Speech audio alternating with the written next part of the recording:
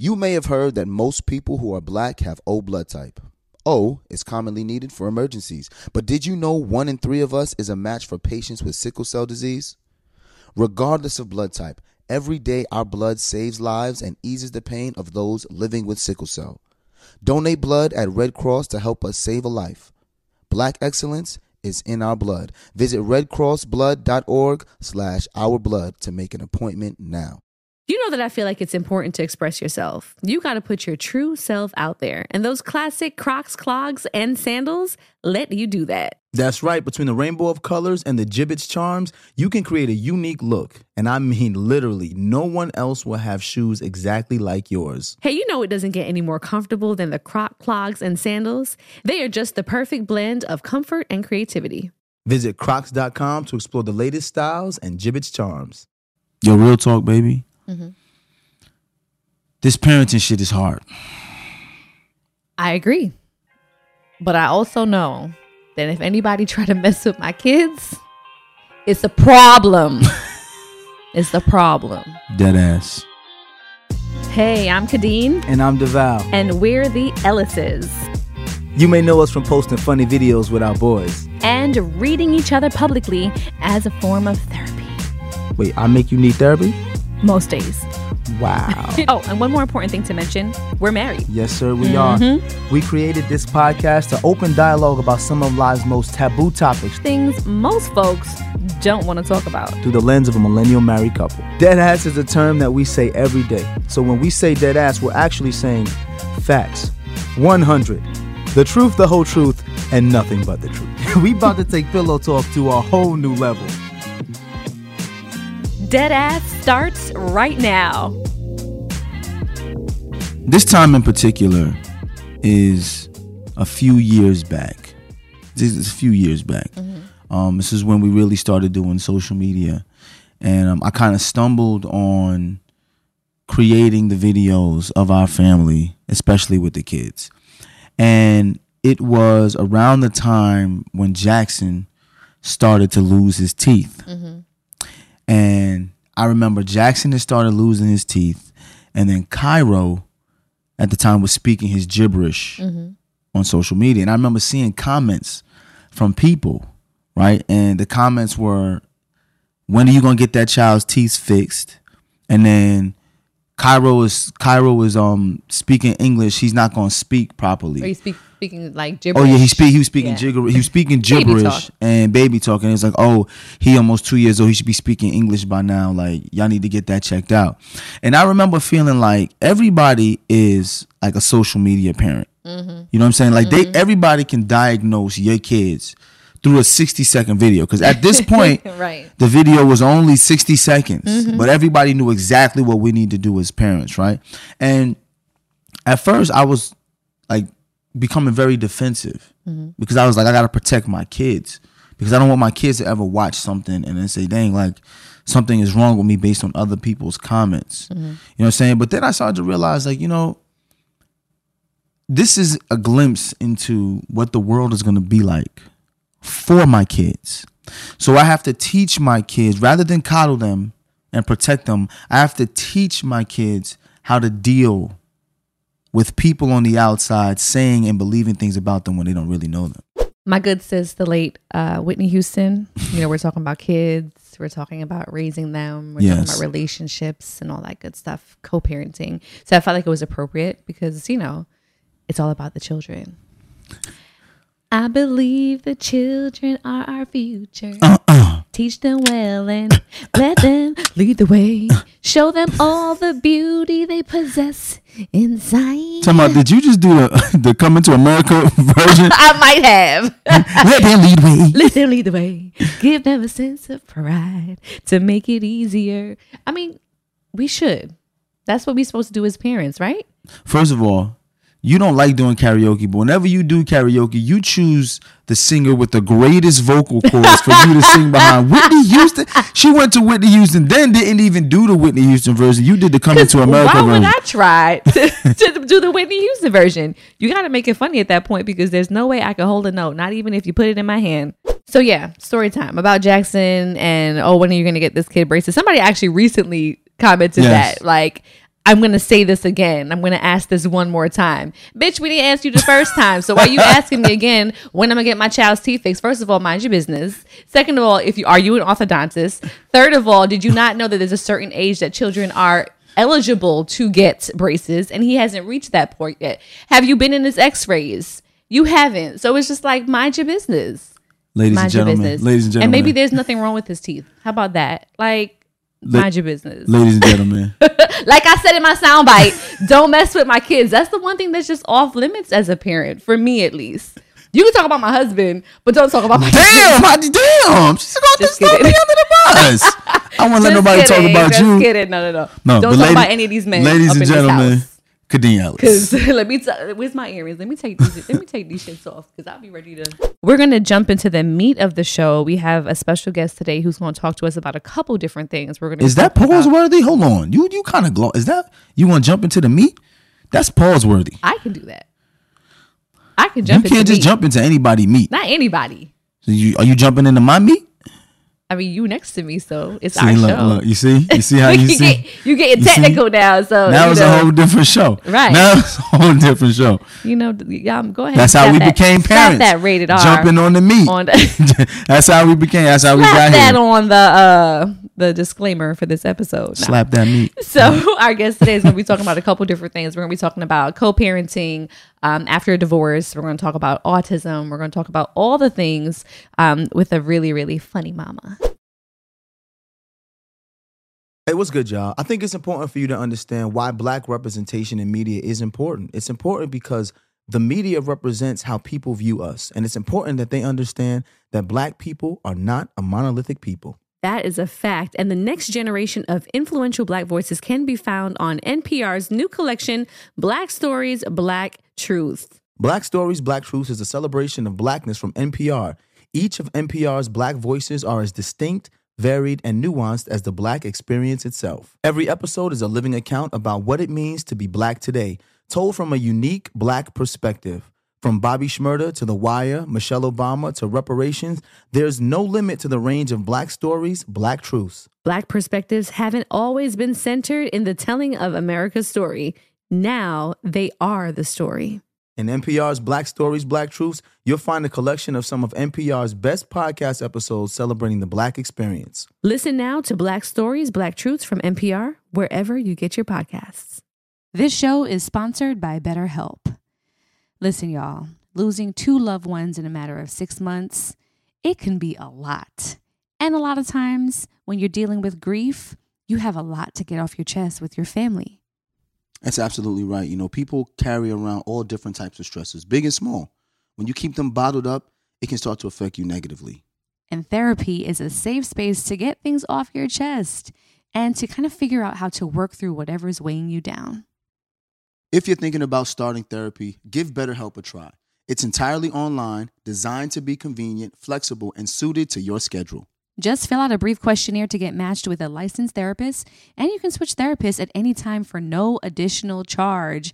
Get it off your chest with BetterHelp. Visit BetterHelp.com/deadass today to get 10% off your first visit. That's BetterHelp, HELP.com/deadass. There's power in every purchase, because every time we buy a Black-led brand, we make room for another Black-led brand. And y'all know I love my lip bar products. That's just one, to name a few. There is a whole collection of Black-led products that fit into your daily routine. Show Black founders some love, not just during Black History Month, but all year long. That's right, y'all. Black founders and the products they bring to the table are creating a whole new world of choices at Walmart. That's right. Go to walmart.com/blackandunlimited to discover all the amazing Black-owned products you can add to your daily routine. During the break, let's quickly talk about a couple things that are important to most people I know. Comfort and style. Crocs classic clogs and sandals have both covered. When I'm talking about style, I mean personal style. There are just so many colors and so many gibbet charms that you can add to the Crocs to make them unique. You can dress up your Crocs to match your mood, to match your personality, to fit the occasion, and you can change them up day to day. I mean, ultimately, you can stand out from the crowd in a way that only you can because it's your personal style. And now, let's talk about comfort. You know, It doesn't get better than Crocs, clogs, and sandals when it comes to being comfortable. Style and comfort are usually a trade-off, but here, they're a package deal. It's like you have cushions on your feet. Soft, stylish, personalized, colorful cushion. That's right. So why wait? Head over to crocs.com today and experience the comfort and style of Crocs classic clogs and sandals for yourself. Your feet will thank you. All right. So joining us, I have a fellow mom. I actually met this amazing woman at the Mom Friends. I want to say maybe like 3 years ago at this point. I don't know. After the pandemic, I'm like, time is all jumbled for me. But that was probably one of the last times that I was able to get together with an amazing group of women who were also moms, Black moms that were there for support, for laughs, for cries. It was just a great, great time. So she's a fellow boy mom as well, author, chef, and builder, Katryce Pedro, also known as the Funny Mama on the internet. And she's funny as hell, y'all. Like literally every single video that she puts out, I promise you I can relate to. A true multitasking queen. Katryce's transparency about her real life experiences comes through funny skits on TikTok, the DIY projects that she shares on YouTube, recipes on her cookbook, all sorts of stuff. You know, Katryce, you could probably tell us a little bit more about yourself better than I can. So I just want to introduce you guys to Katryce, aka the Funny Mama. Tell everybody a little bit more about yourself. What's up, Katryce? Hi, how are you guys doing? We're Chilling. Good. Yep, I'm a mom of 2 boys, a teenager, and a 4-year-old, soon to be 5 in 2 weeks. Mm-hmm. Both have attitudes. Nice. The worst attitudes, but they're my blessing. I'm a chef. I actually dropped out of culinary school, and then 5 years later was asked to teach at the culinary school I dropped out of. And that was kind of my motivation of like, okay, you should do a cookbook. You should, So I kind of just started, everything for me just started hitting me. I've been a mom for 15 years now, but I didn't really start diving into who I was until about 4 years ago. And my followers, who I call my tribe, have just been following me on this journey of rediscovery and figuring out who I am. And, I'm working on right now, gentle parenting. That's been my biggest thing. So I share everything with my tribe, and they've helped me out of postpartum depression. And, like I said, figuring out who I am, because everybody's still always growing and trying to discover themselves. And I'm just very lucky to have a wonderful community of mothers who encourage me and help me and give me advice and stuff. And I think I'm doing the same for them. That's what's up. Well, Katryce, I have a question, because a large part of our audience is relationship based. Uh-huh. So do you mind talking a little bit about your relationship or your relationships? Or lack thereof. Well, I just got divorced. Well, technically, I've been married twice. I got married when I was 19. Wow. And it was because I got pregnant with my son, and we both knew it just wasn't the right thing to do. And, that ended pretty quickly. So I don't think either one of us really count that, because we were kids. We couldn't even drink. Right. 19, like, it's early. Yeah. You said you couldn't even drink? No, on our honeymoon, we were like we went on a cruise. We were trying to find the right bartender that would let us drink and stuff. We just had no married. business. Like, what do you mean? Yes, we were like, we're married. We just had a baby. No, it didn't work. But now we co-parent wonderfully, and we have a great co-parenting relationship. So that's with my oldest son, CJ. And then I'm recently divorced. I was in a relationship for 10 years. And, sometimes you have to choose yourself, you, as a mom, I feel like we put this pressure on ourselves to make sure that the kids are happy. And you think that staying in the marriage is what makes that happen. You don't notice that they see all of these things. And as a mom of boys, especially for me, I felt like it was important for them to not only know how a woman is supposed to be treated, but how when a woman isn't treated the correct way, you can lose that woman. Wow. So Makes sense. for me, I I chose myself. So a question. And after being married the first time, what made you say, I want to get married again? Because most people who are married who say, I'm getting a divorce, say they're never doing it again, and they end up getting married again. What was your reasoning for getting married again? Well, I think the first time, like I said, the first time I got married, I just don't even consider it a marriage. Like neither one of us do. Even when we talk about it, we like laugh about it. It was like a shotgun wedding. Were kids. Yeah, it was like, I mean, I had already had the baby.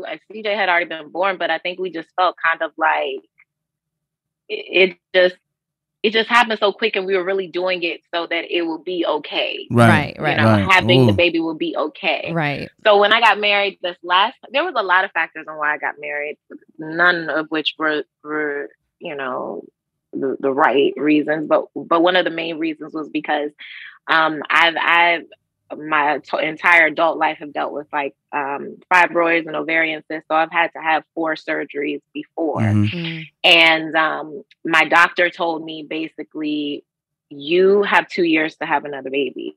And if you don't, it's very high risk. It's extremely dangerous, you know, stuff like that. So I went to my then boyfriend. We had been together for 4 years. And I basically was like, look, I want to have another kid. So let me know if marriage isn't what you see for us. Right. Because then, you know, I gotta go. I got 2 years. My clock is ticking. Yeah. My clock is ticking. And some people saw that as wrong. Like they felt like I was putting pressure on.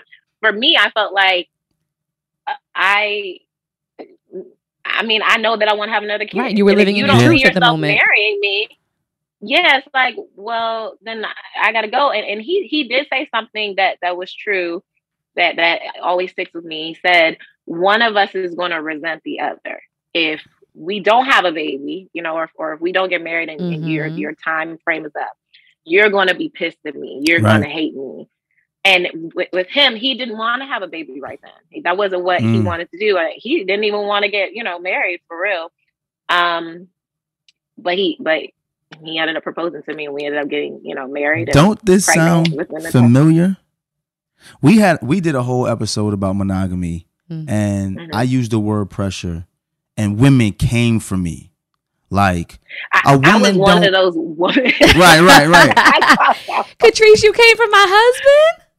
Of course, because the minute you say pressure, women get defensive because they feel like it's not pressure. It's me telling you what I want and what I need. It's me and you making a decision. Yes. I feel like it's just like a man. It could be transparent and say, I don't want to have kids or I don't want to get married. That's fine. But I don't think it's wrong for me to say, I do want to get married. I do want to have kids. And if that's not in your plan, that's fine. Then let me go and go be with the person who does want to get married. I understand that. But here's my counter argument. If a man were to, quote unquote, pressure a woman to have kids, he would be considered wrong. Because there have been women who came from me who've been like, why you keep asking Kadeen to have kids? That's her decision. You shouldn't be pressuring her to have kids. To me, it just seems a little hypocritical. If a man says what he wants, it's considered pressure, and that's not fair. But if a woman says what she wants, it's I'm just telling you what I need, and you have a right to say yay or nay. Well, I didn't think another child was pressure per se, because I think it was a joint decision. I think ultimately you were allowing me to say it's my body, so I can do with it what I please. But as a married couple who plans for our life and plans for our future, it was worth the discussion. So you had to let me know how you felt about it. And then in turn, me be like, all right, this is something I know he wants. Let's see if it's something I'm willing to do as well. Yeah, but I'm not even talking about us thinking it was pressure. I'm talking about some people who are not in relationships, single people who wonder like, how could I even be in a relationship if someone is going to quote unquote pressure me? Whereas when you think about it now, it isn't pressure. Yeah. We both as individuals have the right to say what we want and what we need. Right. And we already like kind of laughed at Katryce. We were laughing at single people having such opinions about married people. So what was it for you, Katryce, that kind of was a trigger when you heard that monogamy clip from Deval and I? Because you said you were one of those people that got on him. Well, because I feel like there's a difference between pressure and an ultimatum. Okay. I feel like if I'm saying, hey, I really want to have a baby. I only have 2 years to have a baby. Just let me know where your mind is at. That is like, it is me applying pressure, but is it me being like, if you if you don't choose to have a baby with me, then I'm out. Then there's a difference. If I'm saying you have to, or I'm gone, you're never going to see me. That really wasn't me. It was really me saying, where's your mind at? We are adults, and this is us talking about a future. We've been together for 5 years now. Are we moving in the direction of getting married and having a baby? Because if not, I need to make a decision for myself and my future. Because is it wrong? Then would it be wrong for me to say, let me not say anything then? No. And let me just sit here and hope that something happens. Absolutely not. The thing is, I agree that you have the right to do that, but I do also agree that it's pressure and it is an ultimatum. But what what we have to stop doing is demonizing people who are saying, I need this for me. There's nothing wrong with it. You see, the problem is that people create a negative connotation.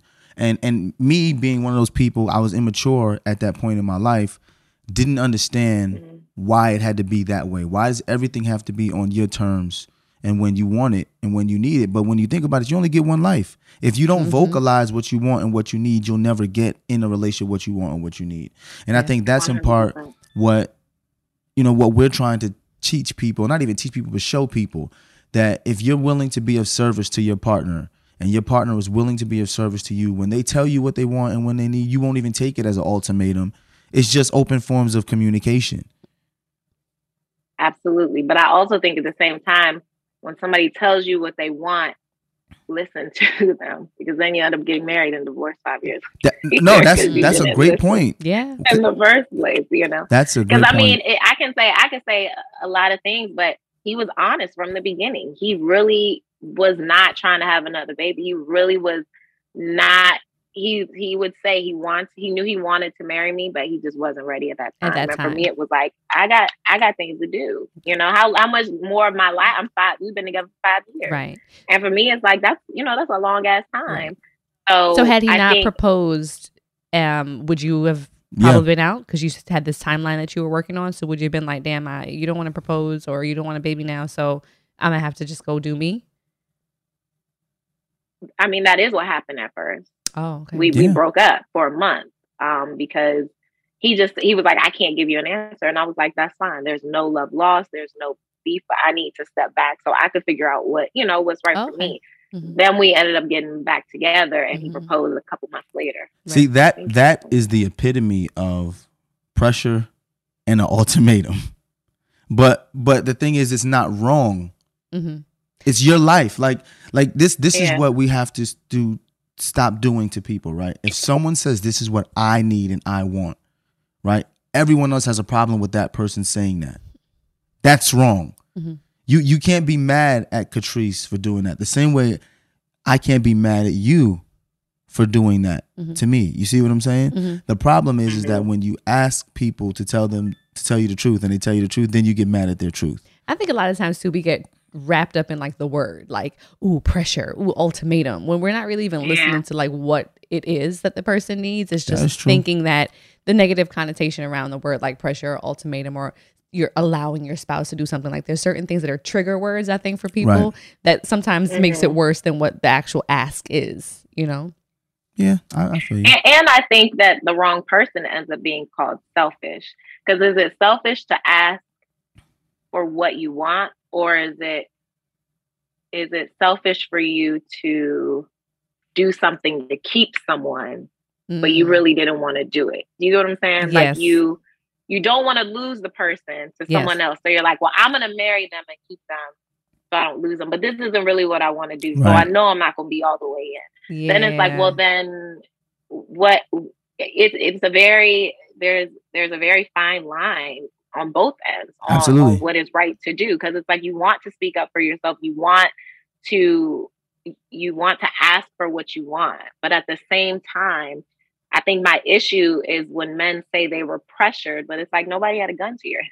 Right. So you could have said no. Right. So now you're going into something that you knew you really didn't want to go into. You're an adult just like I am. So maybe you shouldn't have gone into it. So I mean, marriage, there's tons of books on marriage, but it doesn't mean that anybody knows what they're talking about. I agree with you on that. It's so difficult. It's very, very hard. Yeah. You're bringing two different people who were raised by two different parents, and trying to create this union that's going to last forever, and it just sometimes doesn't work. Well, Kay and I say this all the time, that everyone claims to be an expert on marriage, and we're all just guessing. Like, we don't know what works. Like, you're kind of just trying to figure it out. But the only way you can honestly find a way to exist in your marriage happily, if both people are willing to say exactly what they want and what they need in real time, and if your spouse is willing to be of service to your wants and needs. That's the only way it's going to work. And as things change. Yeah, and there's no one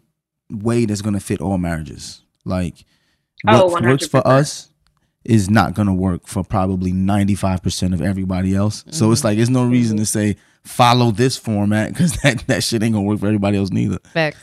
Yeah. It's make your own rules. Right. But make sure you keep the respect for one another in making those rules. For sure. So now you're fairly new to the co-parenting journey. So this episode is going to touch on a couple different things. Right. Co-parenting, what's that looking like for you when it comes to, because you have 2 sons and you have 2 different age ranges. You said 15 and almost 5, right? And almost 5, almost 5, and then 2 dads. Yeah, so with the 15-year-old, like I said, we were kids. So the first 5 years, we hated each other. Like, we were like, you ruined my life. Why did we get married? That was so dumb. Now I have to say that I'm divorced and I'm 23 at that point, I'm like, this is so dumb, whatever. And it took us a while to get to the point where we could really communicate. And then it just grew into a friendship where we realized once you seriously put your child first, like people say it all the time. They're like, I do this for my kid. I do this. And it's like, you can clearly see that you have not romantically cut yourself off from this person. Absolutely. It's not, you're doing it for the kids. You're doing it for yourself. Because if you're doing it for the kids, you wouldn't be yelling in front of kids. You would. And I mean, I was guilty of that too, and we got to the point where we really did sit down and say, look, we are going to be in each other's lives for the rest of our lives. I'm too fucking exhausted chasing after this little boy to now have to beef with you until the end of days. I can't. Right. And we just kind of really shifted our perspective, and we removed that hate, because it's like we still created this child together. We still have to raise this child, and him being a healthy and non-toxic man one day is going to be based off of what he sees from us. So I think once we were able to adjust our ways of thinking and really become a team, now, like I said, we joke, laugh, whatever. I can call him and be like, guess what this motherfucker just did? And we're like laughing, cracking up, whatever. And it's great. Now mine. Look at you heard the pause. You heard the pause. Now. We're still in those 5 years a little bit. I mean, I think for me, like I've been, obviously I want to get to that healthy co-parenting place, and I feel like we will get there. It's just, sometimes people aren't. Sometimes people are, you're just not on the same page. Yeah. And it's just going to take a little bit of work to get to the same page. I think we handled our separation and divorce differently. As soon as I filed for separation almost 2 years ago, I started therapy. I'm like, look, I need to heal myself. I need to work on myself, because although I can't say that I was just this perfect wife that did everything right. And at this point, I'm like, you're 34. Well, at that point, I was 33. You're 33, and you have now been divorced twice. You need to do some soul searching and figure out what the fuck is going on. That's a lot of people. Why need you're to do ignoring that. shit, or a why lot of people. Hello, accountability. That's great. Yeah, it's like, what's going on, And I did. I had an amazing therapist, and she read me for filth a couple of times, and then she also just let me know, like, to be gentle with myself, because a lot of it was me ignoring red flags and having this feeling of something she told me that stuck with me was whatever you saw growing up, whether it's on TV or your parents or whatever you saw is how you envision your life growing up. Even if you're not even like actually looking for it, you're not thinking about it. It's in the back of your head. So if you see your parents arguing all the time growing up, then in your mind, a healthy relationship is someone who you're arguing with all the time. Mm-hmm. So I would always go for the quote unquote bad boy who I was arguing with all the time. And if I wasn't arguing with you, it seemed boring. Like there's something wrong. And I didn't know why. And I'm like, this guy is great. He treats me so good, but no, he's not for me. Right. And then I realized it's because my growing up, I saw a lot of arguing, not just my parents, but on TV, stuff like that. So for me, that felt normal. That was love. That's what love meant to me. And so that was another reason why I ended up getting a divorce, was because I didn't want my kids to think that arguing and fussing and all of this. Obviously it happens, you're going to argue, but you arguing and fussing more than showing love in front of your kids I don't want, this should just be a cycle where my kids are now in relationships with someone who, So I think that I have gotten to the place where I most certainly feel like I am not completely healed, but really good. I'm dating someone and I'm happy. And I just think that I focused on myself first and on healing myself instead of like ignoring it and just putting it to the back burner, act like it didn't happen. So hopefully one day we'll get on the same page where we can co-parent very well. I mean, for now, there's no bad blood or anything like that, but it's definitely not like with CJ's dad where we could joke, laugh, whatever. Right. It's not like that right now. Well, it's funny though, because our first 5 years of marriage, and I would say co-parenting, was terrible. It's awful. It was horrible. Like, we were divorced within our marriage about 3 times, right? Like, unbeknownst to the general public, but it was pretty bad. And what is it about that first 5 years of marriage? I think it's what Katryce said, and what you and I talk about all the time. She grew up in a household where marriage looked a certain way. I grew up in a household where marriage looked a certain way. And without actively thinking that you're trying to play out what you've seen in your life, I was trying to play out what I saw, and she was trying to play out what she saw. And when we didn't meet, we just blamed each other. And like, everything is just your fault. Like there was no accountability. There were very little conversations had too about it. Yeah. Because I always talk about too how I don't feel like I was ever really prepared to be a wife. Like, what does that look like? But then on the converse side of that, even if my mom or my aunts or some elder in my family were to prepare me to be a wife, that would be them using whatever tainted, jaded experience they have had as a wife, then inflicting that on me and me thinking that was like the be all that ended all, instead of looking to my husband to see, okay, what is it that was going to make it work for us? Right. So that's something that is kind of hard. But I hear a lot of couples talk about that 5-year period where it's a lot of transitioning. Yeah. Some people are just moving in together. So it's like trying to figure out living with someone for the first time as well as being married. Sometimes it's financial issues that are stressors. I mean, we got married and had a baby that was a honeymoon baby. So there were a lot of changes that happened right away. So that first 5 years is a little touch and go. Katryce, you said something that I want you to follow up on. You said that part of the reason why you got divorced is because you didn't want your son to see how you were being treated. And I always feel like as a boy dad, there's going to be 2 relationships that they're going to take with them for the rest of their life. It's how I treat their mom and how their mom treats them. That's how they're going to treat the woman that they choose to marry the rest of their life, right? So can you talk a little bit about co-parenting in that space where dad is not in the home and you have a boy? Because there's a lot of single moms who are in my DM saying like, this video that you posted, helped me with my son. How do you find it is parenting as a single mom, 2 boys? Well, I think that you're actually missing one other relationship that's important, and that's the way that the mom treats the dad. Oh, absolutely. Yeah. Too. Yeah. So I think, and I do want to circle back on that because there's so many, like I said, I was not perfect. So even the way that I reacted to things or the way that I behaved in certain, or I would say the way that I reacted was not necessarily the way that if I saw one of my sons, they were dating someone and they acted that way, I would be like, oh, we about to, I'm going to beat your ass. You talking about son like that. Like, regardless of what my kid did. You know, like, so it's like even just showing them the respect you need to have for a person. But the reason why I said the way the mom treats the dad too, obviously, yes, the dad does need to treat the mom a certain way, and you need to show that how important it is to treat the mom the way she's supposed to be treated.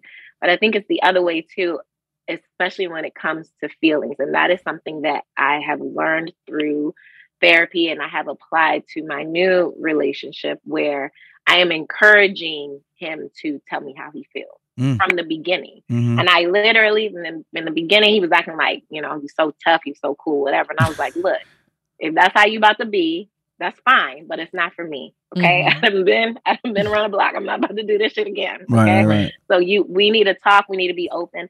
And because I'm encouraging him to tell me his feelings and, you know, whatever, it's opened up a whole nother like part of a relationship that I didn't even know you could have with a man, where you feel, not only do I feel comfortable being vulnerable with you, but you feel comfortable being vulnerable with me. And raising boys, I feel like it's this huge circle where you have a son and then you teach him he needs to be tough. You can't cry. You can't do this, blah, blah, blah. Then they get into a relationship with a girl who likes him so much because he seems macho and tough and he's going to protect me or whatever. But then they end up divorced because he never told me how he felt, or he acted like he didn't care or whatever. And it's like, okay, but then y'all had a kid who you're now raising to be macho and tough. Absolutely. And it's like a whole circle going over and over. And it's that aspect of showing boys that it's okay to be vulnerable and show their feelings. And even with my oldest son, I was the mom when he was younger. Like, you can't cry. You're a boy. You can't do this. You can't do that, you know? I was hard on him. I'm hard on my nieces too. As you should be. I mean, you should be. You know, like, is it worth you crying? Is it, you know, I still have that conversation. Crazy because I'm a crybaby. But I think because I never wanted them to be a crybaby like me, I'm like, why are you crying? Let's you know. But I think now that my son is older, and this happened too, I put him in therapy when we got divorced too. And a lot of those things came out. We were able to talk to each other, and it was like, once I gave him permission to be vulnerable with me, now he's telling me stuff that I don't think he would have ever told me before. And now it's changed our relationship. So while I think it is extremely important to demonstrate how a mom should be treated, how a husband should treat a wife, I also feel like it is equally important to not only show how a mom should or a wife should encourage a husband to share his feelings, but a man being comfortable sharing his feelings too. We was just talking about that with our boys, because there's a balance. Because I'm definitely that dad that's just like, yo, is that worth crying? Suck the tears up. That's not necessary. But I'm also the dad that be like, okay, you need to cry, come cry with me, because I want my boys to understand that you can only be vulnerable with people you trust. You know, you can't just go out there in the world and just be vulnerable with anybody. People are going to take advantage of you. So vulnerability is supposed to be a selective usage. You know, like, don't just go out there and meet any girl and just start opening your heart to any girl or any friend you just open your heart to. No, there's certain people you cry in front of, and then there's certain people that you just, I'm going to hold that shit in because I don't trust this motherfucker. And I think, you know, it's important for young men and young women to know that it's okay to use discernment with who to be vulnerable with. Absolutely. You mentioned when you introduced yourself, gentle parenting. What does that look like to you in your scope of parenting with the boys? It looks like a lot of wine. That's what it looks like. Because this shit, oh my God. Yo, Katryce, you had me dying on the reel you did recently where it was the Usher intro. And it was like when the school calls you to tell you that virtual learning is back in. And what's the beginning of that when he's just like, he's like, stop playing. Stop playing. How you know? Yeah. No, you lying. Yeah, what? Really? No. Yeah, I know you. Because it's like, damn.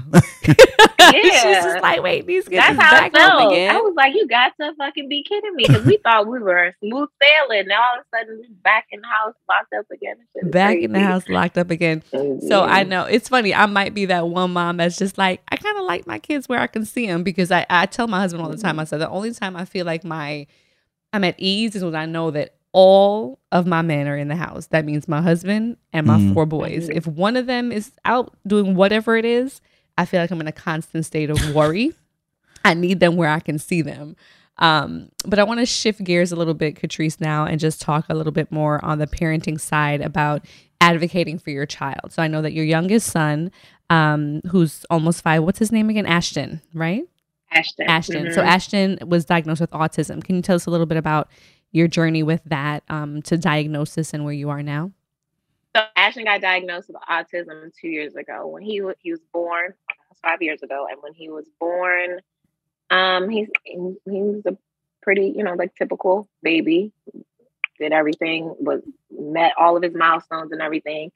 And then at a certain point, we started to realize that he was like staying the same. Like he wasn't growing anymore. He was physically growing, but like mentally, it wasn't like he was doing the things that most babies would do. One of the things, he started crawling with like one of his back legs, and the other one he would kind of like drag his back leg. And at first we thought it was cute. We were like, oh, okay, look, it's a little army crawl. Yeah, we're like, all right, cool, that's cute, whatever.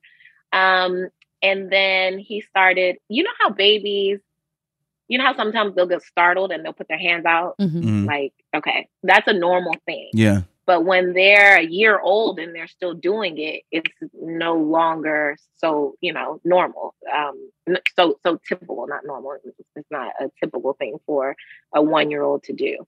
So by 18 or by 15 months, I think it was 15 or 16 months, we took him to the doctor and we're like, he's not saying anything. He doesn't really make eye contact with us. He doesn't really play with his brothers. And his brothers were 10 years older than him. Right. So we kind of were like, well, maybe it's just because they're not babies, whatever. And so the doctor was like, well, let's wait until 18 months. We'll come back. We'll look at him and see. And I'm like, okay, but a mom knows. You have the feeling in your gut. Everybody else in my family was like, he's fine. And I knew something was off. And I was crying and all this stuff. And they're like, you're doing the most. Everything is fine. Right. And they're like, oh, Junebug from such and such started talking. He started talking till he was 6. Or such and such, they start walking till he was 7. And you're like, okay. Hey. That's good for them. But okay, that's good for them. But I know some, so then finally he went to go see, or he didn't even, we were supposed to see a developmental pediatrician, which is one of the hardest doctors to get into for a child, because you literally are going to the doctor saying, I think my child has some kind of developmental disability. And they're like, okay, well, we can see you in a year for a diagnosis. And that's sometimes like while you're on like a waiting list and you're like, what the fuck? So before you even do that, to even get to actually seeing the doctor, you have to do this phone call that takes like 30 minutes. And they ask you like 100 and something questions. It's like yes or no questions. Does your child do this? Does your child do that? Blah, blah, blah. So I'm sitting on the phone and I'm answering all these questions. At this point, Ashton is 2 years old. And I'm answering all these questions. And he's like, at the end, he's like, all right, well, he doesn't sound like he's autistic to me. He seems like he's fine. We'll come back in 6 months to a year. Oh my gosh. And I'm like, that shit just don't seem right. Like you didn't even see him. You didn't even see him. You're just talking to me over the phone and asking me general ass questions. And how are you supposed to know, if you're not seeing him? What are the questions like? Like, does your son blink with both eyes? It was like, yes, like some stupid shit too, where it's like, if you give him a bottle and a Cheerio, will he put the Cheerio inside of the bottle?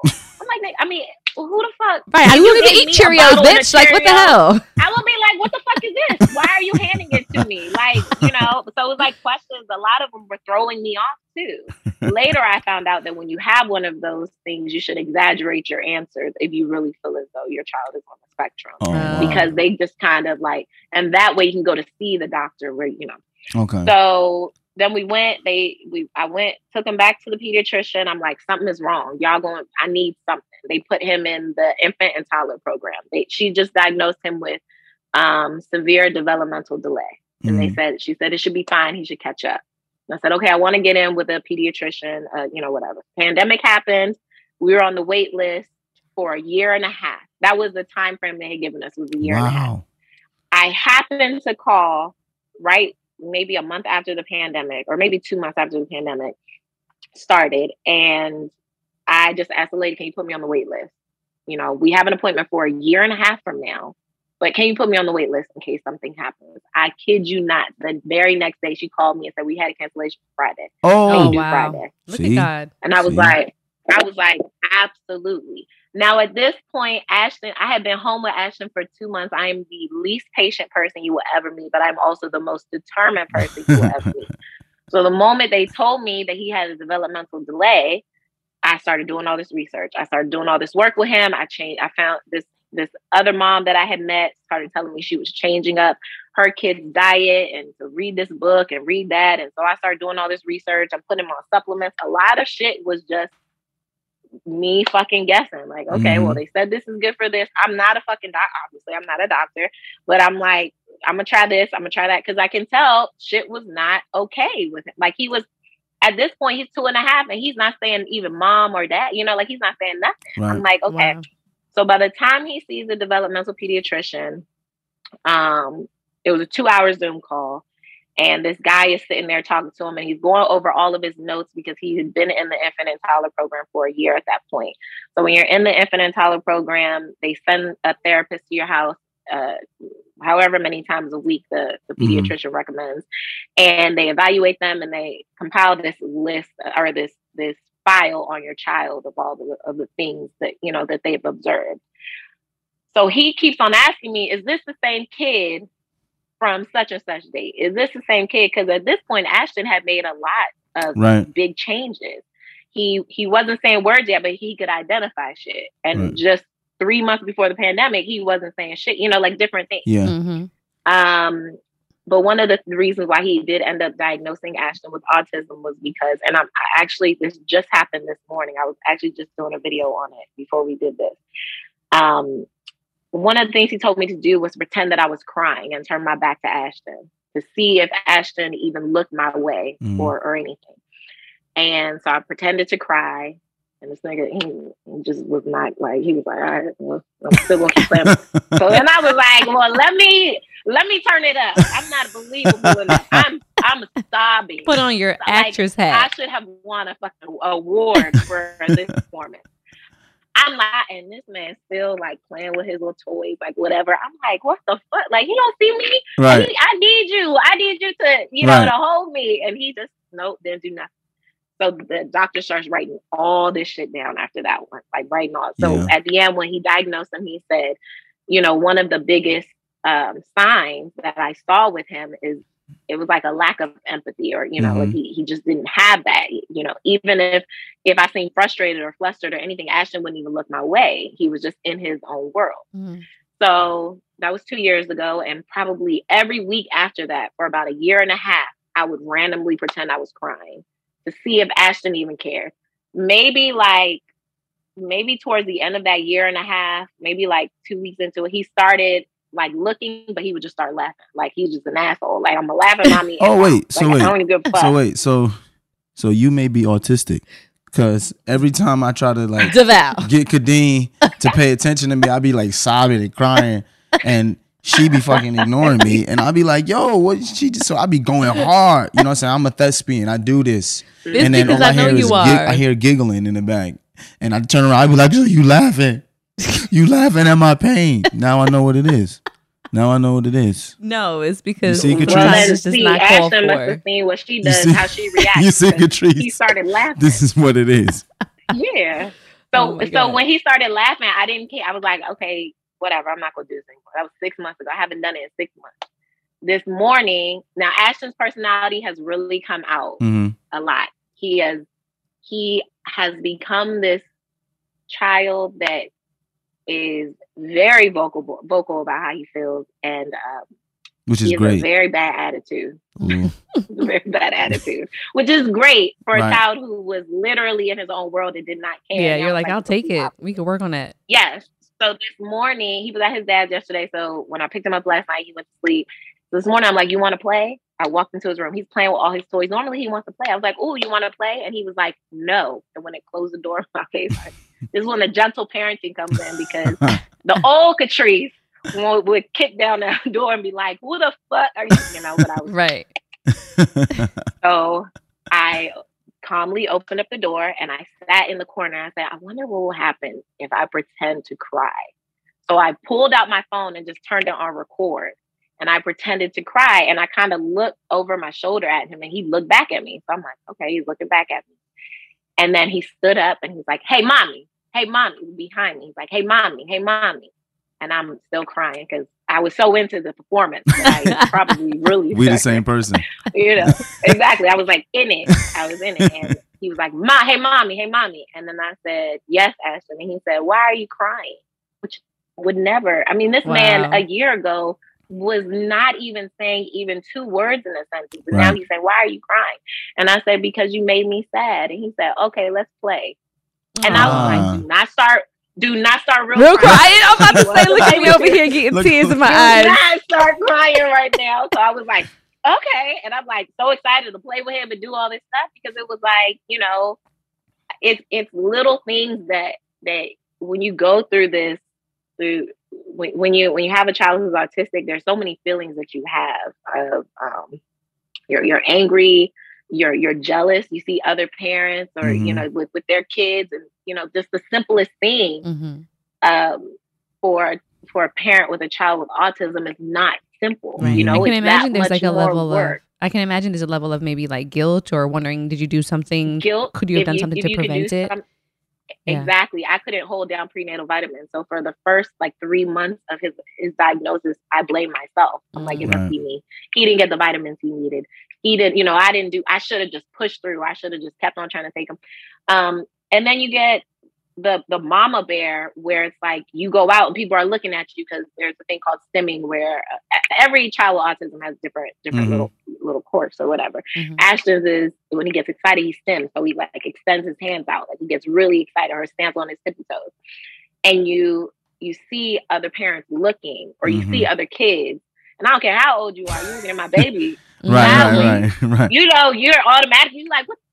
Turn the fuck around. Right. That's you don't see my nigga stemming right now? My nigga stemming. Like, what the fuck? So what? Let him stem in peace. Leave him the fuck alone. I am grateful that I feel over this pandemic, I honestly feel like people have been more open about autism on social media because the looks that I would get before the pandemic and the looks now, even though Ashton obviously has he has developed and like is reaching more milestones. So he's not as, you know, it's not as intense, like his stemming and stuff, but it's different. It's almost like, and I can look at other parents too. And I can look at a child that probably some other people wouldn't notice, but I can notice that, oh, your kid must be on the spectrum. And you kind of look at the parent and it's a feeling of comfort. Like, not alone over here. And you kind of scoot closer to them at the playground because it's like, oh, we can understand. Our kids can play together. You know, so I think it's such an emotional thing, and the autism community is great, but even within that community, there's a divide among some of the parents because there's some parents who believe certain things and this is how you should treat your child with autism, and there's some parents who think otherwise. And you know, at the end of the day, nobody knows what the fuck we're doing. We're just trying to make sure our children have the brightest future. But you have those people who are just so angry and they feel like they just got to tell you this or tell you that. I have people all the time because I share the things that I've done with Ashton so that, you know, he has made all of these big strides and changes and, you know, and has grown so much. And I share it because I feel like it would be wrong of me not to share something that has changed our lives so drastically to the point where in therapy, they have now tested him out. He's completely caught up with, you know, kids his own age. But then I have parents coming on my page saying like, well, not autism isn't something you can heal. Stop trying to make it seem like it's something that can just go away. When I'm not, I'm just trying to give my baby the brightest future possible and trying to share that information, you know. Or there's people who have autism, adults who come in and they say, we don't want anybody. We don't want people to know we have autism. We don't feel like we need to broadcast it. So your son probably wouldn't either. And that's 100% fine, you know, with how they want to handle it. And my son, right now, I am his voice. He's 4 years old. I am his voice. And the way that I am raising him is to be proud of who he is. Right. There is nothing wrong with it. And I feel like the only way, there's so many people who who I grew up with, who even in elementary school, I remember they were the bad kid, or they always got in trouble. Absolutely. Or you would be like, what the fuck? Now I'm thinking back on it, like they probably were just on the spectrum, especially in the Black community. Absolutely. Everything is like completely ignored. He's just bad. You need to beat his ass, or you know, his daddy ain't around, or this and that. And it's like, no, you need to take a step back and see, you know, there's signs and things. So it's not to cut you off, Katryce, but it's not just in the Black community, because I worked at Poly Prep in Brooklyn, which is a bunch of wealthy white families, and there was definitely some kids who were on the spectrum. Their way of covering it up is paying their kids way through life. So we had kids who were on the spectrum who, I can't out him, but his dad used to put a library so that he can graduate from middle school to high school, or you know, make sure he gets his diploma on time with the rest of his class. I'll put a football field in. Like there's always hefty donations, yes. But what you do, I think, is so important, because when you can add levity to something that's so serious, it humanizes the experience. And what you said to me, what resonated, was the joy you felt when he said that simple word, was like, "Mommy, why are you crying?" When people can see you have that joy as a parent, even though it's a parent with a child that has autism, that joy is like, we can all relate to that. Yes. You know, because we as parents, even if your child doesn't have autism, sometimes your child does stuff that you just look at them and be like, why the fuck would you do that? And other parents who have children could see that, and they laugh because they're like, I was just there with my child. Allowing yourself to be his voice allows us to see what it's like. And then you won't have so many people staring and wondering what's happening if they already 100%. Understood what's going on. Right. It also makes you better equipped, I think, as a parent, to know there's certain things to look for. So like you said, as opposed to looking at a child and saying, oh, he's just bad, or, you know, he needs his ass beat, or put his ass in timeout. Now we can actually properly diagnose our children, or see when they need help, and then be that advocate. And for you, Katryce, that blew my mind when you told me that you had to wait a whole year for him to see someone. So much can happen or not happen with a child's developmental phases in a year, that you feel like, oh, I'm just going to sit back here and just wait for a year before we figure things out. So, you know, I think it's great that you took it upon yourself to find ways to, you know, trial and error things to see what would work and what wouldn't, you know, and then sharing that. I think there's a wealth of knowledge just in that. And that's what I think I love about your story. I love that about even just our podcast and this platform, because there's so many topics that we discuss on here that are always taboo or just not spoken about, particularly in Black and brown communities. And we have to get the information out there, because there's so many resources in that. There's so much support in that, and things are not like, it's all about healing the generations forward and not repeating that cycle of, you know, oh, well, he was bad and his brother was bad, and you, like you said, June bug and walked till he was 6, like, you know, little things like that. Diagnosing them earlier so the kids in the future have a little bit more hope. So, well, what were a couple of the things that you've done? Because you said that, you know, people are saying you can't heal autism, and you're like, well, I'm not trying to heal it. What I get is that you're trying to be as of much support to your son as possible. What are some of the things you've done to help him be a support system to him? Well, one, I started him on a series of vitamins and supplements that I got his metal levels tested, which that was one of the things. The mom that I was saying earlier that I met, her name was Tiffany. She was telling me that she got her son's metals tested, and toxins tested. It's like a hair test and like a saliva test. You send it into this lab, and they'll come back and tell you, like, yes, there's a high level in your child or whatever. And Ashton had a high level of mercury and aluminum in his system. And what can happen? Again, I'm not a doctor. So this is me telling you guys how I process the information. So a doctor might be listening and be like, this bitch. But this is how I process the information. So everybody's body, you know, like your liver helps to get rid of metals and toxins that are in your body. It flushes it out. That's why it's important to drink a lot of water and get all this stuff out. Some people's bodies do not have the proper ability to flush out metals and toxins. There's metals and toxins in everything we eat, everything we do. You know, so I'm not going to go into the reasons why, he might have metals and toxins in his system, because that's a huge thing. But I think for him, once I found that out, I started finding supplements and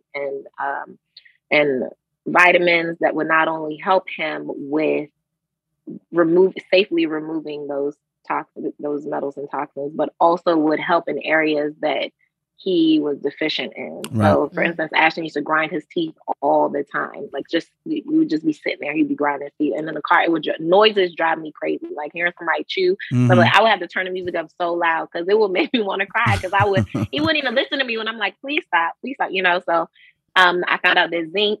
If you give more zinc to a child, it can help with stuff like that. After a week, he stopped grinding his teeth.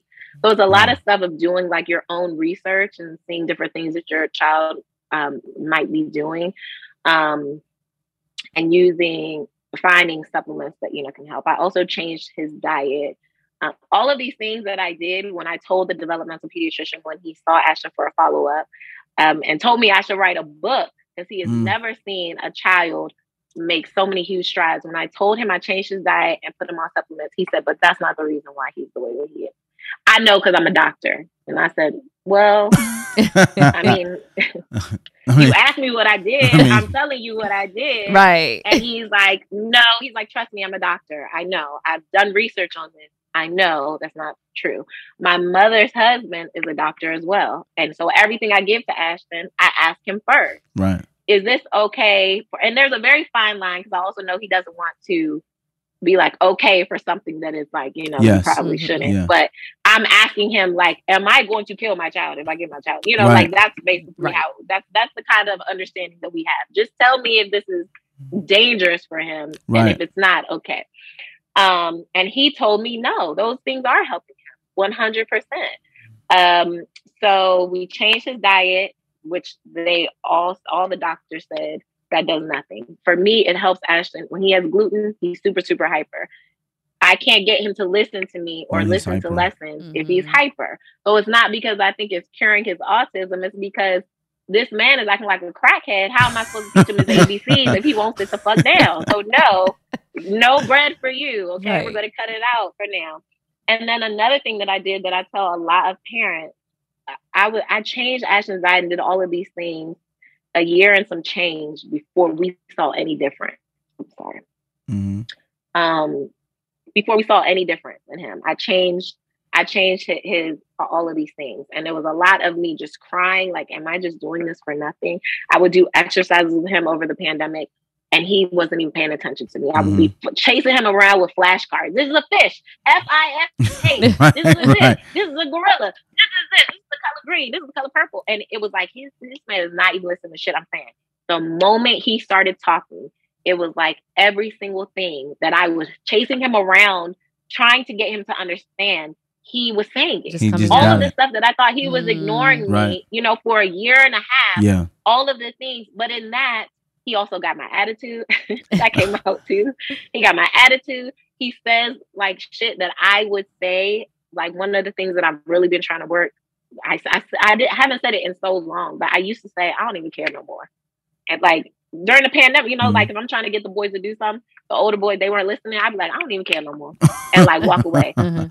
2 months ago, I told Ashton to do something and he was like, I don't even care no more. And walked away. And I was like, okay, so you have up until 5 where their brains, this is for any child, their brains are like sponges. They're absorbing everything. After that, their brain starts to develop habits. So when I try to tell parents and the doctors and therapists, all of them will agree that early intervention is key. You can't wait for a doctor to say, oh, you have to wait a year and a half. Okay, well, then you got to do what you got to do. As a mom, you got to go do research. You got to try to figure it out. There's so many moms on YouTube. There's so many moms on Instagram. And to what you said about you can't be vulnerable with people and, there's certain things. I do agree with that. But for me being vulnerable with my kid and saying, I think my kid might have autism. on my page and me saying, me sharing myself having a very tough time with it and doing, which is completely not me. I'm a very prideful person. Like I'm a crybaby, but only certain people gonna know that I'm a crybaby. Mm-hmm. But I switched it, and because of that, it was people saying, well, try this. I tried this with my son. Or go here. You know, they do this. Or maybe buy this. Or maybe do this. And because of all of these little nuggets I was getting from all of these different moms, from me being vulnerable, I was able to give my son what I think is a new start, you know, compared to the doctors once saying he's going to live with you forever. You just need to keep your mind, you know, you need to prepare yourself for that. He's going to live free with you forever, which in one sense, you feel bad as a mom for many reasons. One is he's not going to have his own life. Is he ever going to go to prom? Is he ever going to get married? Am I going to have grandchildren? And then you have like the selfish feeling of, am I ever going to have time for myself again in my life? Right. You know, like it's like all of these things. And I just feel like in at least with that. Well, I feel like on social media in general, if people were more vulnerable and open and honest about things, we wouldn't feel this pressure to be so fake on social media, to keep up with everybody else, because then we would see that everybody is going through the same thing. Once I was open about Ashton's autism, then all of a sudden all these other people start reaching out to me. It does get very overwhelming, and sometimes I can't keep up with it because there's so many messages from moms saying, I saw this post and I knew something was wrong. And if you could just talk to me about it, because I have, you know, blah, blah, blah wrong.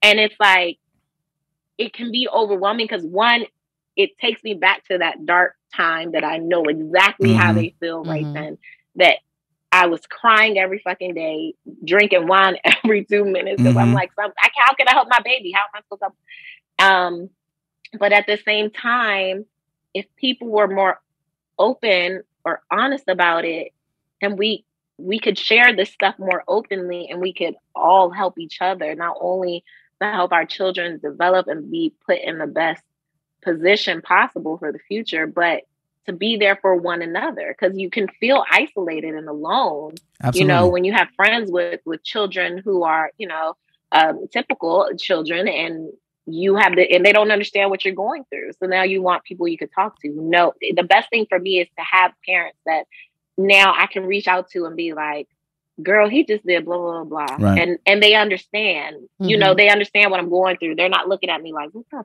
fuck? He just did what? Right. What did he just do? You know, so I think that vulnerability, you know. No, I agree with you about being vulnerable, because us being vulnerable and opening up about our relationship, we do get a lot of good feedback from people, but there are also people who attack you for your vulnerability. Oh, yeah. You know, and there's people who judge you for being vulnerable. And that's where I say you have to be selective about who you want to be vulnerable with, because everyone is not going to be your advocate. Everyone is not going to root for you to be happy, in part because they're dealing with their own issues. So you can't, and what we've learned, and I've learned this from playing football, is not to take everyone's words for you as something is wrong with you.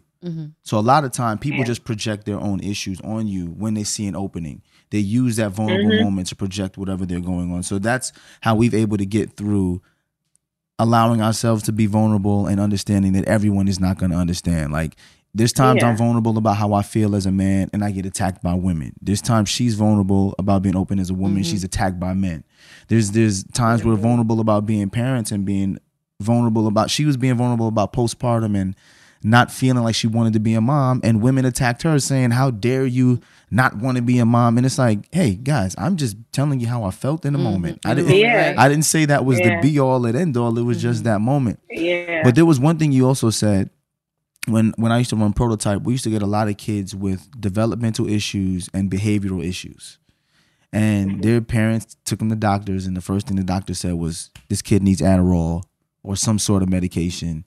And I used to tell the parents, I'm not a doctor like you, but I say, before you give that child medication in the morning, how about you just cut the sugar in the morning and put the child on a physical activity regimen before they go to school? I kid you not. Every child that we told that to did not have behavioral issues when they got to school after that for like about 3 months.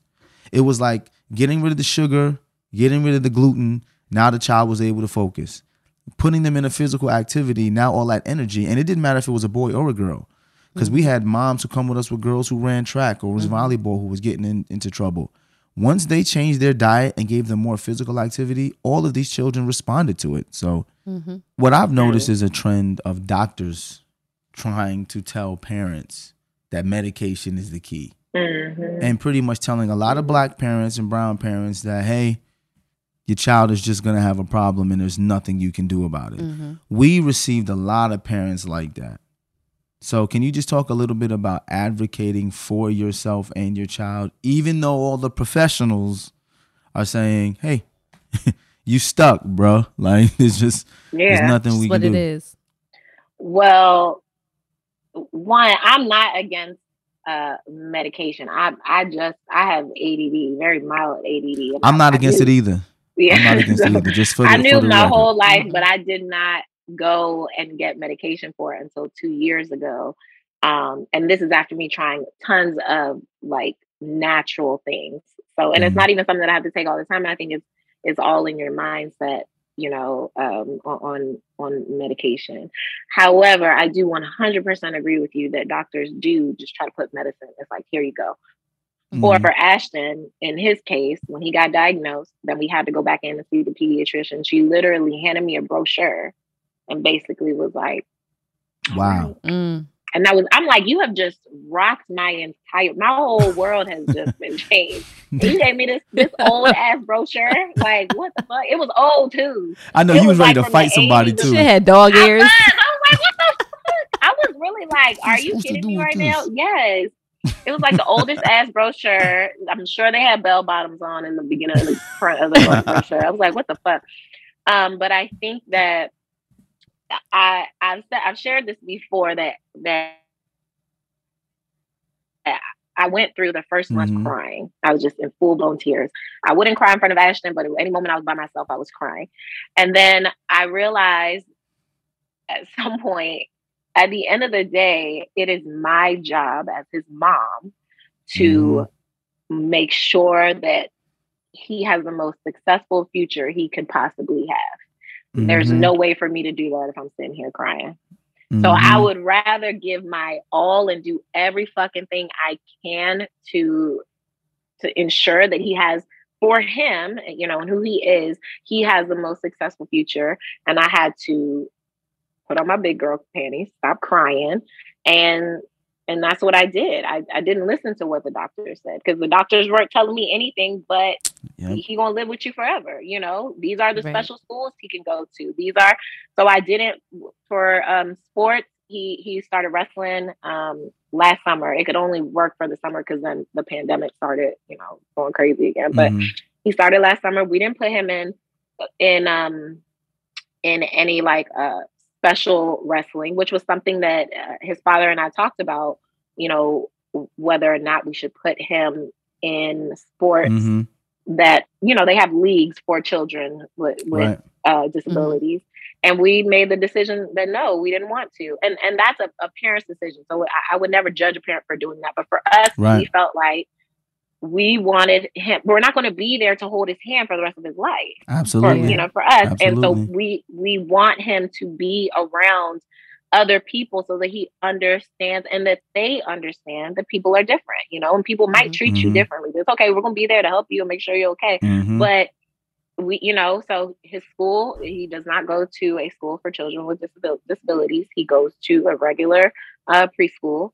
This was the same school that CJ went to, so they're like family. We love them, and they give him his. I pre-mix his supplements into his juice. They give it to him during lunchtime when he needs it, and right before I pick him up. And you know, they keep me posted on things, and they pray over him, and all this great. That's, you know, they're amazing, and you know, I think it's all about not only advocating for your children to the doctors or just in general, but to your family too, because a lot of times they will, and they don't mean it on purpose, but a lot of things there's nothing wrong with that boy. He'll be fine. He, you know, like I said, Junebug started talking that stick, you know, boom, boom. right. Man was crawling until he was 17, and then all of a sudden he's like, okay. And so I think it's a thing of standing 10 toes down for your kids and saying, this is my child. This is what I expect. I had to have a conversation with CJ once he got diagnosed, my older son, and say, you know, I know you're a teenager now, you know, like you need a lot from me, but I gotta give a whole lot to your brother right now. I really gotta clamp down on your brother. I'm gonna need your help. I'm gonna need you to try to understand that I'm not trying to ignore you, or I'm not. So I try to do That's things. a whole podcast on its own. We had another mom in our building talk about, you know, having a child with a disability and the other children feeling everyone else neglected. That's a huge podcast. And then it's the thing, the moment I get him down to bed at 8:00, I go in my room, I'm like, CJ knocking on the door. Like, hey mom, what's up? And I'm like, I don't have nothing left in me. You know, like I'm drained. And some days I have to say, I love you so much. I'm so sorry, but I feel like I'm about to pass out, you know, like, or I'm a lose my shit. So then it's just, you know, but with him, with it helps to keep if you have older kids or younger kids, to be open and honest with them too, because because Ashton has another brother too, Elijah, and when we go anywhere with Ashton, his two big brothers are like, don't fuck with my little brother. I'll beat the shit out of you. Y'all fuck with my little brother. Like they're like bodyguards. He'll be running around not paying attention to nobody, whatever. If anybody look at them sideways, they looking like it's a problem. It's something, you know. But at the same time, one time I took them to the playground and there was a little boy who you could tell was on the spectrum, but he's older. He's like 12, and he kept following my older boys around. He wanted to play with me. He had no kind of idea of like personal space or, you know, whatever. And they knew. I was worried. I was very concerned at first that they was gonna be like, why are you? But they didn't. Even though he was getting all, you could tell. I mean, you know, he was like up on them. Look at Mama Katryce teaching empathy. Like, exactly. They knew exactly what it was. I was so proud of them because they really were like, he was following them. They were trying to go down side with Ashton. He was right up behind them. They were like, hey, yo. But they, you know, they were fine with it. And I think that's why it's so important to be open about it and to teach your kids, because I'm telling you, kindness is the most wonderful gift you can give to anybody. Absolutely. And man, I love that. Katryce, sorry, I was just saying that's this. There were so many takeaways, I feel like, in this episode. We spoke about so many different things. I mean, from co-parenting to your divorce, and then now dealing with children who have autism. I hate to say dealing. I want to say raising a child who has autism, because I think it's dealing with it. And I feel like you should come back, like maybe next season, and we can talk about something else. Oh, yeah. And make progress. Yeah. You know? I think there's always see how progress with Ashton. Yeah. And I think any parent who is listening to this, or if you're not a parent and you know someone who has a child that may have autism or, you know, developmentally delayed or something's going on, it's always helpful to have resources like this. Girl, we could talk all day. But we're going to let you go just because. Oh, no, that's fine. That's fine. It's a podcast. That's what we're supposed to do. We're supposed to talk. So we're going to let you go. But thank you so much for, joining us today. Tell everybody where they can find you, because there's a wealth of knowledge and funny moments. Y'all have to check out her Instagram. It totally relates. So tell everybody where they can find you. On the Funny Momma on Instagram, Facebook and TikTok. It's the Funny Momma, MOMMA. And then my website is thefunnymomma.com. And on there, I outline all of the different things I've done for Ashton and all of his supplements and stuff like that there. Sounds good. Well, if I'm ever in the DMV area, we'll get some wine together. For sure. Katryce, we appreciate you so much. We appreciate you so much. Thank you for your story, your gift of storytelling, and your vulnerability. Thank you so much. Absolutely. We appreciate you, sis. Thanks for having me. Love to the boys, no doubt. It's our pleasure. All right, y'all, we're going to take a quick break, and then we're going to move into listener letters after we get into some ads.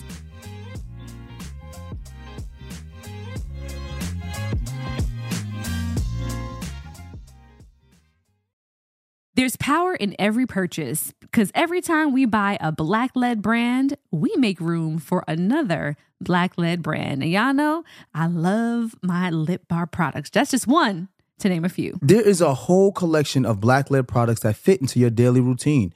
Show Black founders some love, not just during Black History Month, but all year long. That's right, y'all. Black founders and the products they bring to the table are creating a whole new world of choices at Walmart. That's right. Go to walmart.com/Black and Unlimited to discover all the amazing Black-owned products you can add to your daily routine. During the break, let's quickly talk about a couple things that are important to most people I know. Comfort and style. Crocs classic clogs and sandals have both covered. When I'm talking about style, I mean personal style. There are just so many colors and so many Jibbitz charms that you can add to the Crocs to make them unique. You can dress up your Crocs to match your mood, to match your personality, to fit the occasion, and you can change them up day to day. I mean, ultimately, you can stand out from the crowd in a way that only you can because it's your personal style. And now, let's talk about comfort. You know, it doesn't get better than Crocs, clogs, and sandals when it comes to being comfortable. Style and comfort are usually a trade-off, but here, they're a package deal. It's like you have cushions on your feet. Soft, stylish, personalized, colorful cushion. That's right. So why wait? Head over to crocs.com today and experience the comfort and style of Crocs classic clogs and sandals for yourself. Your feet will thank you. You may be aware that most people who are Black have O blood type. O is commonly needed for emergencies and life-saving measures. But did you know 1 in 3 of us is a match for patients with sickle cell disease? You, along with the American Red Cross, regardless of your blood type, can help by donating blood. Every day, our blood saves lives and eases the pain for those living with sickle cell. When you donate blood, there is a direct positive impact within our community. Right now, there is great need for blood donations in the African American community. Every donation counts and makes a difference in someone's life. Donate blood at Red Cross to help save a life. Black excellence is in our blood. Visit redcrossblood.org/ourblood to make an appointment now. All right, ladies, let's be real. Who here actually enjoys shaving their legs? Yeah, I thought so. And get this. Nair, yes, Nair, the OG that I used for years, has now leveled up. And they have these new sensational shower creams and body creams that smell amazing. My personal favorite, coconut oil and vitamin E because it's gentle on my skin. And down to the body cream, rich cocoa butter and vitamin E body cream, which is a modern take on indulgent and classic femininity. Okay? It works in as little as 3 minutes, no nicks, no cuts, and the smooth skin lasts days longer than shaving. Nair's new sensational shower and body creams are free of all those nasty chemicals, so you can feel good about what you're putting on your skin. Have a me time moment with Nair, the #1 hair removal brand.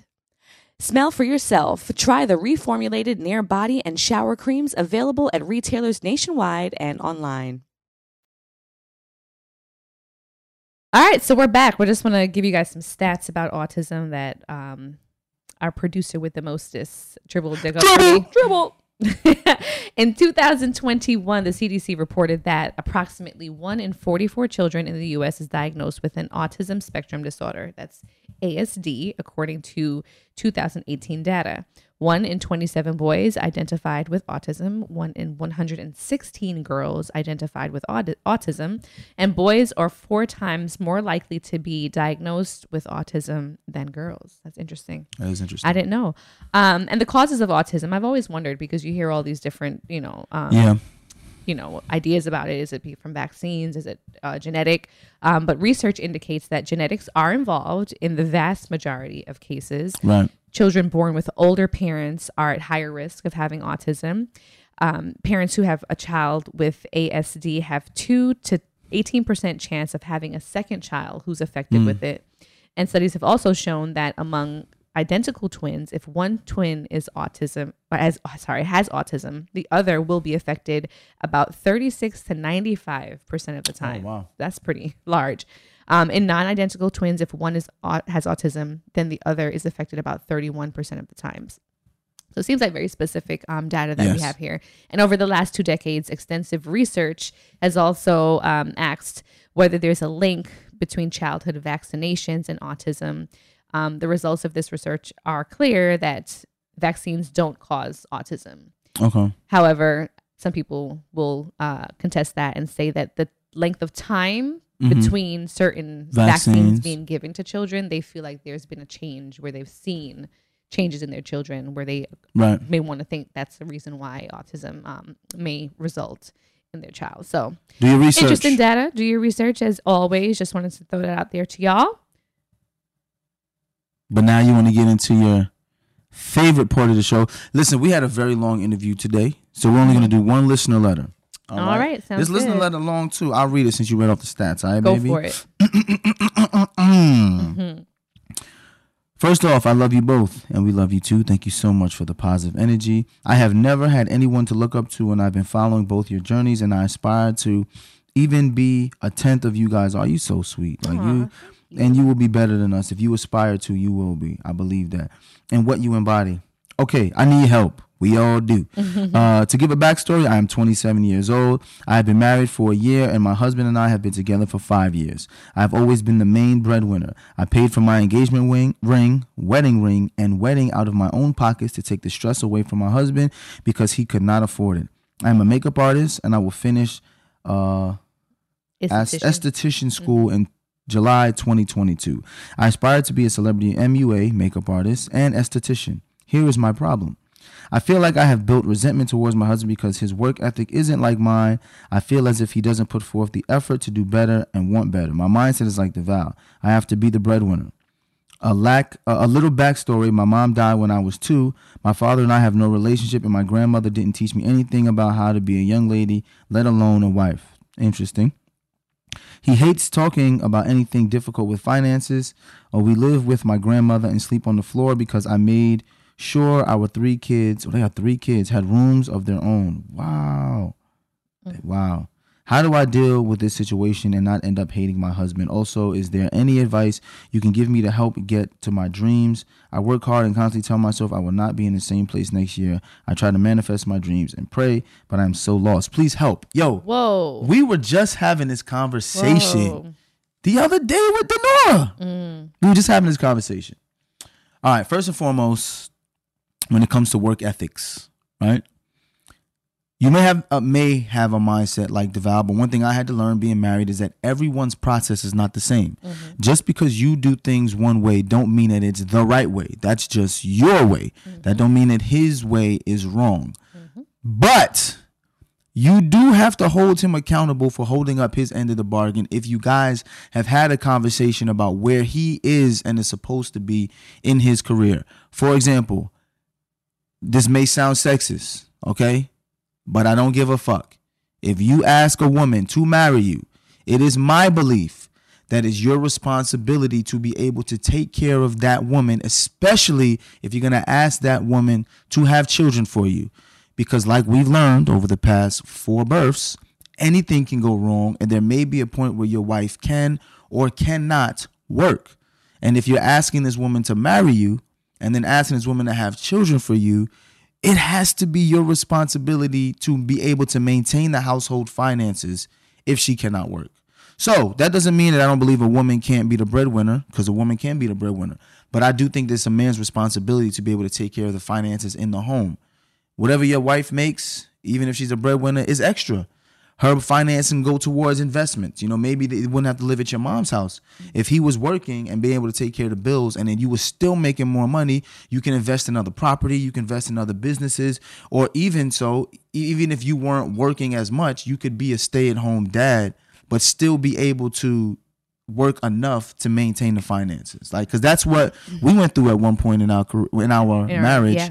Early on, when I first retired from the NFL, I wasn't working full time. I was a partial stay-at-home dad with Jackson. Kadeem was a makeup artist, going to work every day for hours. Working at Mac for hours. That's part of our journey. I had the health insurance, so I was like, I'm gonna hold it down while you were building your business. So at least you weren't just at home doing nothing. You were sole caretaker of our child at the time. Yes. And I think there's maybe a level of complacency that her husband may have here too, because if you've always been the breadwinner and you've always been you bought your own engagement ring, wedding ring, it's like, what exactly is it that does he have to try for? What is he trying for at this point? If she's done it all. You've been doing it all. So he just may also just be complacent with the fact that my wife is the breadwinner and we have the things that we need. All 3 children have their own room. But they sleep on the floor. But you sleep on the floor in your grandmother's place. Like see, this is I couldn't live with myself if my wife was the breadwinner and had to sleep on the floor. Like, it's different if this was like a sacrificial period in your marriage where you're like, you know what, babe? Because we've been through that too. Yeah, we're going to sleep on this floor for the next year because we are both going to bust our ass to save money so that way we can find our own place or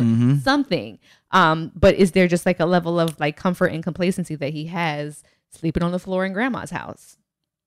To be honest, I don't understand it. We have another podcast coming up talking about family and adults.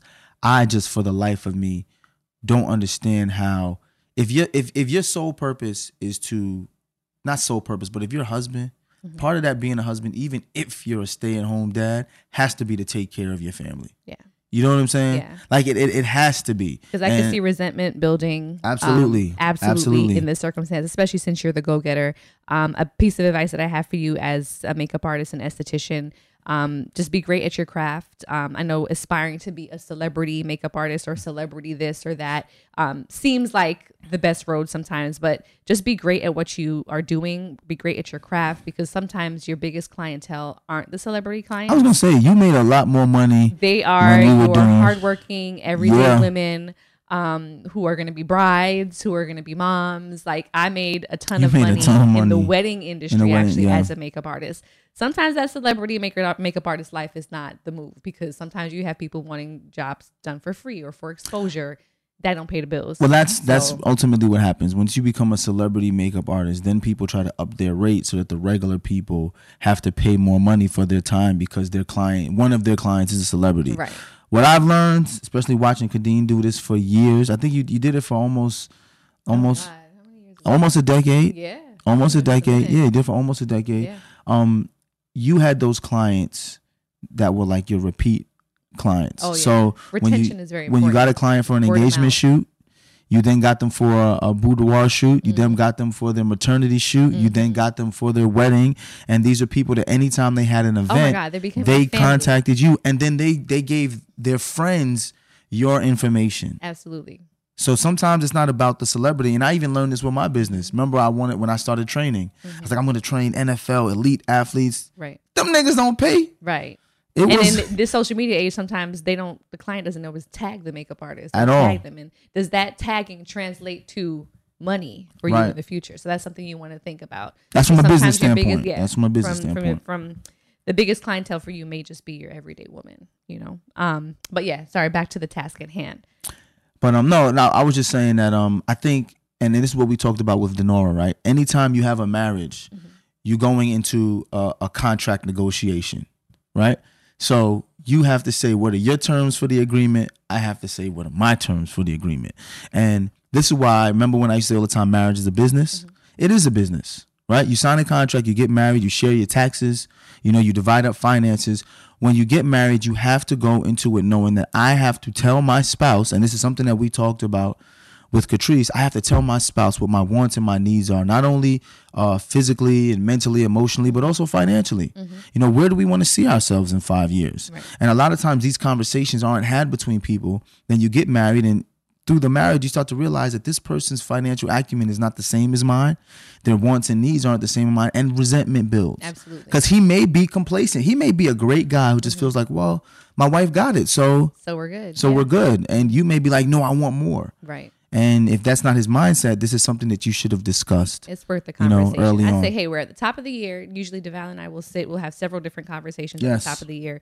We will talk to ourselves and be like, self, what do I want for this new year? What's going to be my plan for the year? What's my next 2-year plan? What's my 5-year plan from this point on? We have a conversation as a couple. We then have business conversations with our manager individually and as a couple. Like, there are different conversations that need to be had. So I feel like, sis, maybe it's worth having a conversation with him and putting yourselves on some sort of timeline, goal-oriented plan, especially if you're feeling like you're needing some help and you don't want the resentment to build, And also, it doesn't seem like she's unhappy. No, it doesn't seem like she's unhappy. She enjoys being the breadwinner. She just needs help. And I feel like the world is changing. Like, this idea that you have to exist in a space where the man is the breadwinner is not the reality anymore. No. There are some high-earning women in the world who are going to earn more than their spouses regardless of what their spouses do. Right. And it's fine to say, you know what?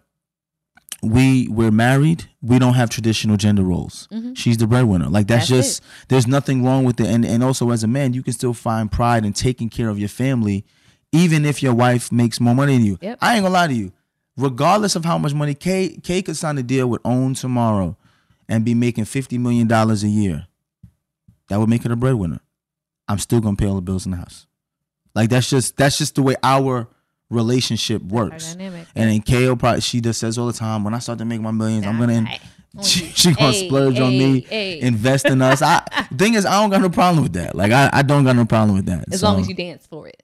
You want me to dance for her? I got you. I got you. Dance. Hey.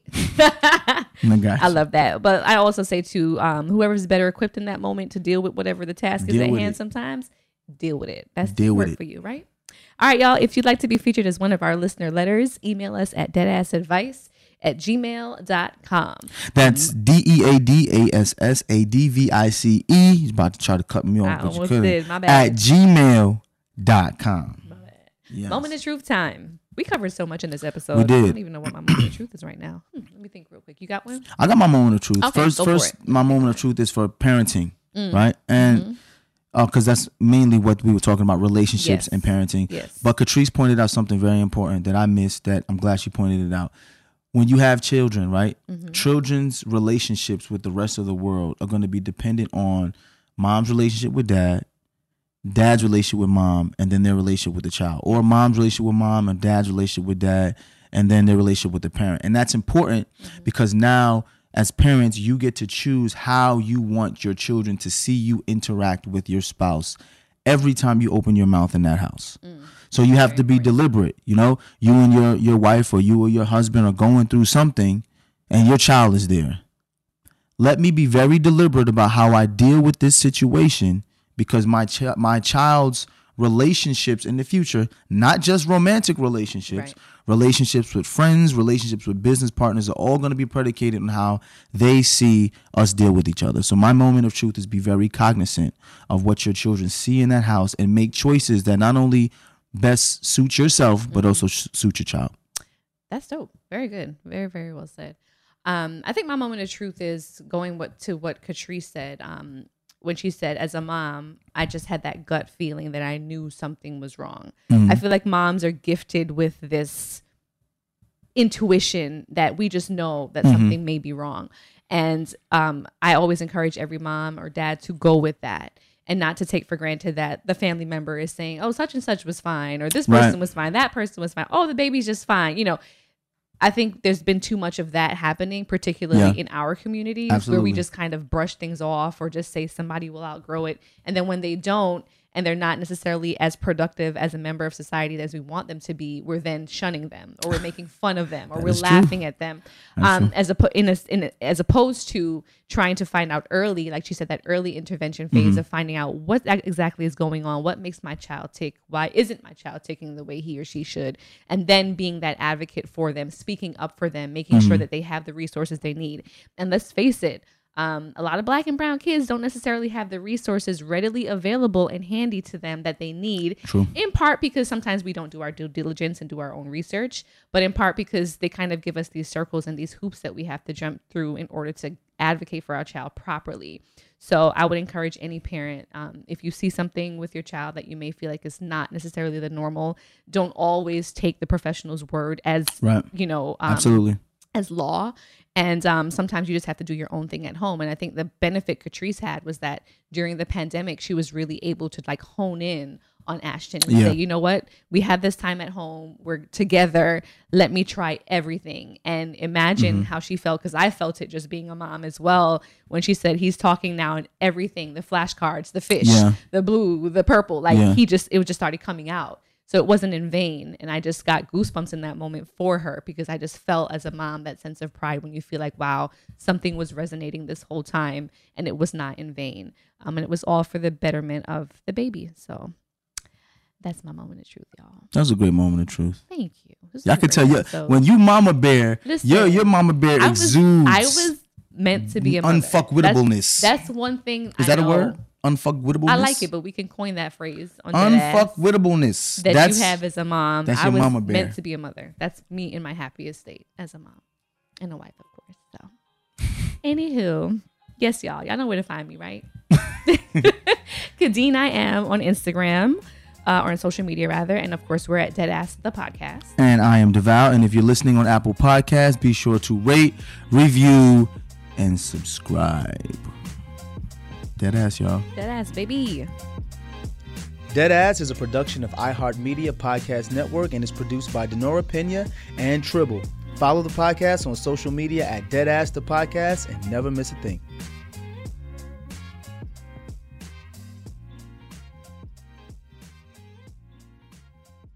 This show is sponsored by BetterHelp. It's a simple truth. No matter who you are, mental health challenges can affect you, and how you manage them can make all the difference. That's why everyone should have access to mental health support that meets them where they are and helps them get through. BetterHelp provides online therapy on your schedule. It's flexible, simple to use, and more affordable than in-person therapy. Connect with a licensed therapist selected just for you. Learn more at BetterHelp.com. That's better, HELP.com. You may have heard that most people who are black have O blood type. O is commonly needed for emergencies. But did you know 1 in 3 of us is a match for patients with sickle cell disease? Regardless of blood type, every day our blood saves lives and eases the pain of those living with sickle cell. Donate blood at Red Cross to help us save a life. Black excellence is in our blood. Visit redcrossblood.org/ourblood to make an appointment now.